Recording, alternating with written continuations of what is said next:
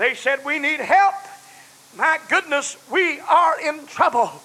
I don't know whether you realize it or not, but America is in trouble. America needs a shaking, a spiritual awakening. We need a revival to sweep our country like we have never seen. There is worse problems than coming to this America than the onslaught of drugs and illicit sex. There's worse problems coming to America than the promiscuity we find among young folk. There is worse problems coming to America than the problems of the divorce courts that the lawyers and the judges face every week. And that is the compounding of the sinful condition of man. Man's not going to get any better, but man is going to get more evil every day. Somebody said, preacher, the forecasters have said that America will make a turnaround, that everything's going to turn out all right, that things are going to get better. The economy's on the upswing.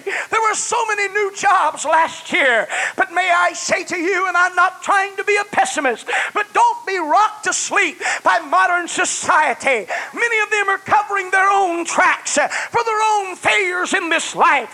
But oh, friend, hear me. There's an enemy approaching. I hear the sound of many hoofs. I can see the enemy over the horizon. Where can I go to? There is not a cave deep enough. There's not a hole in the ground deep enough. There is not a skylap far enough away to get away from the problems of mankind. So what am I going to do? I'm going to go back to the same God and the same power that the night that I came to God relenting and said to him, I need salvation. That same God came down and filled me with the Holy Ghost. When I've got a problem, I entreat God because I know God hears and God answers prayer and he will not let me down. My God, he's real. He is literally real. And so Jehoshaphat stood in the congregation of Judah and Jerusalem, in the house of the Lord, before God.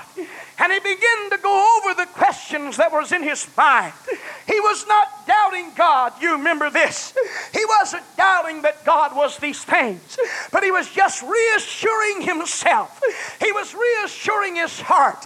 Sometimes you've got to reassure your heart in God.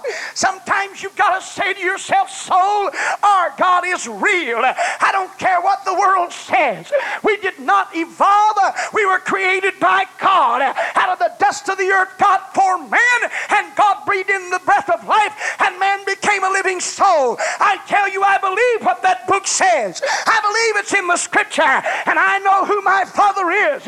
It's not a baboon hanging from a tree somewhere by a curly tail, but it's a mighty God who heaven is his throne and earth is his footstool. A God that hears and answers prayer. That's my God.